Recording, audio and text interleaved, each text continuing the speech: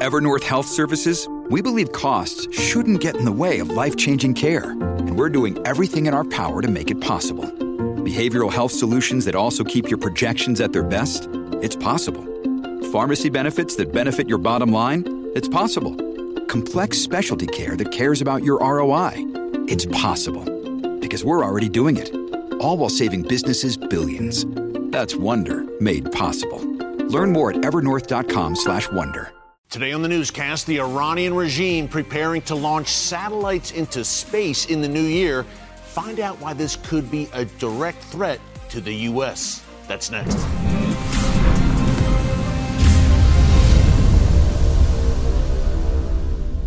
Hey, folks. Eric Stakelbeck here. Welcome to the Watchman Newscast and welcome to Dallas.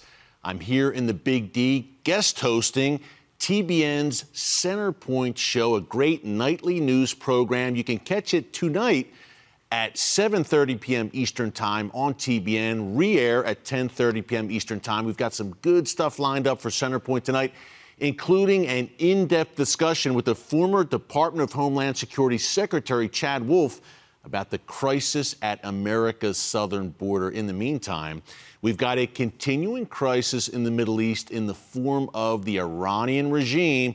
We want to get to their latest nefarious activities in a minute. Before I do, a quick programming note. Number one, of course, watch Centerpoint tonight. But number two, this Thursday, December 22nd at 10 p.m. Eastern Time, and then Friday the 23rd at 6:30 p.m. Eastern Time, my exclusive interview with incoming Israeli Prime Minister Benjamin Netanyahu, breaking down his brand new book, Bibi, My Story, which is a great read, and what we can expect from this new government that he will be leading, which will probably happen as soon as this week, folks. He's been in the midst of these coalition discussions.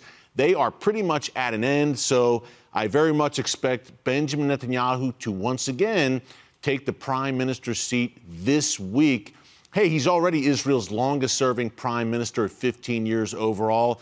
He's about to extend that number. I believe that is a very good thing. So you won't want to miss our interview. Again, this Thursday, 10 p.m. Eastern Time, Friday, 6:30 p.m. Eastern Time. He also talks about his influences, what shaped his worldview, why he is, I believe, a Churchillian figure today, the influence of his father and his brother in his life. So you won't want to miss that. Bibi and the Watchman coming up. Okay, the Iranian regime, and I mentioned at the top, launching, they announced just today, 2 satellites into space in March 2023. Now, the Nahid-1 and Nahid-2 satellites are just the latest attempts by the Iranian regime to launch satellites into space. They've claimed successful satellite launches in the past.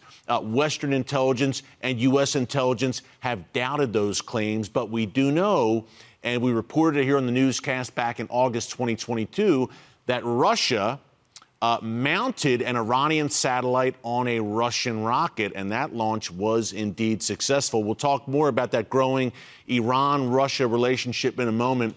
But first, why should you, no matter where you live, be so concerned about the fact that the Iranian regime is launching satellites into space? You may say, hey, other countries have a space program. Here's the rub when it comes to Iran.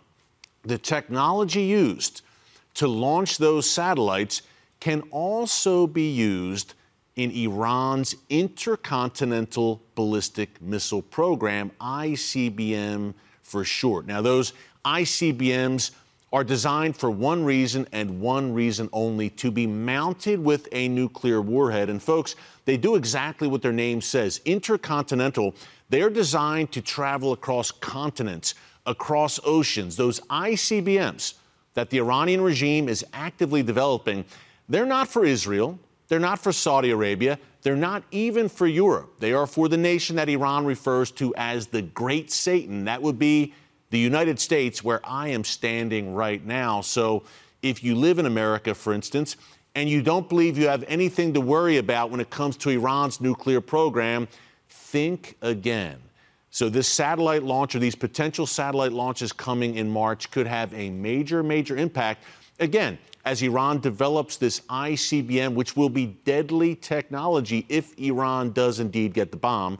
Now, if you watch the newscast on a regular basis, you know that I do not believe that Iran will ever get its hands on nuclear weapons, especially not with Benjamin Netanyahu taking the helm in Israel yet again. I believe a day is rapidly approaching where Israel will be forced to take preemptive military action to eliminate Iran's nuclear weapons facilities. In the meantime, Iran and Russia, as we've been documenting here in the newscast for months now, are forging a very close relationship. We saw another indication of that just this morning, Monday, December 19th.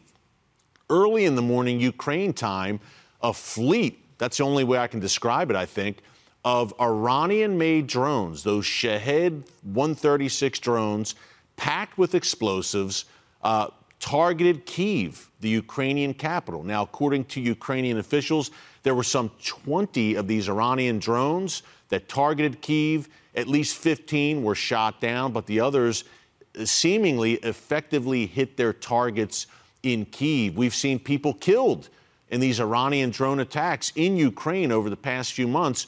Russia's military is more and more leaning on these so-called Iranian suicide drones or kamikaze drones in its onslaught against Ukraine. And folks, that may only be the beginning, because there are persistent reports that Iran will also soon supply Russia with hundreds of ballistic missiles. You may say, what is Russia doing? Why do they need Iranian weapons? Well, why do they need North Korean military hardware as well? Because they need to replenish their supplies, folks. This war in Ukraine is 10 months old now, hard to believe, and it shows no signs of slowing down anytime soon. This seems to be a very long campaign. It has not gone well for Russia, needless to say. So now they are looking to Iran for more weaponry to add to their military war machine, to their onslaught. Russia and Iran have never been closer. Folks, I repeat, very key point there. Russia and Iran have never been closer. Both sides see this as an absolutely indispensable military alliance. And of course, it has major prophetic implications. I'm thinking of that war of Gog and Magog that the book of Ezekiel, chapters 38 and 39, talks about, that coming latter days coalition led by Russia and including Iran that comes against Israel. Again, in what Ezekiel calls the latter days. Here's the good news. That latter days confederation doesn't get very far, because the God of Israel, the God of Abraham, Isaac, and Jacob, reveals himself to the world and to Russia and Iran in a way he hasn't in some 2,000 years, and they meet their demise on the mountains of Israel. We see the prophetic chess pieces moving on the board right now with this Russia-Iran alliance. We'll have much more coming up surely on that, on the newscast in the coming days. Again, center point tonight on TBN. Netanyahu interview Thursday and Friday later this week on TBN. Until tomorrow, from Dallas, thanks so much for joining us. God bless you, and remember, never hold your peace.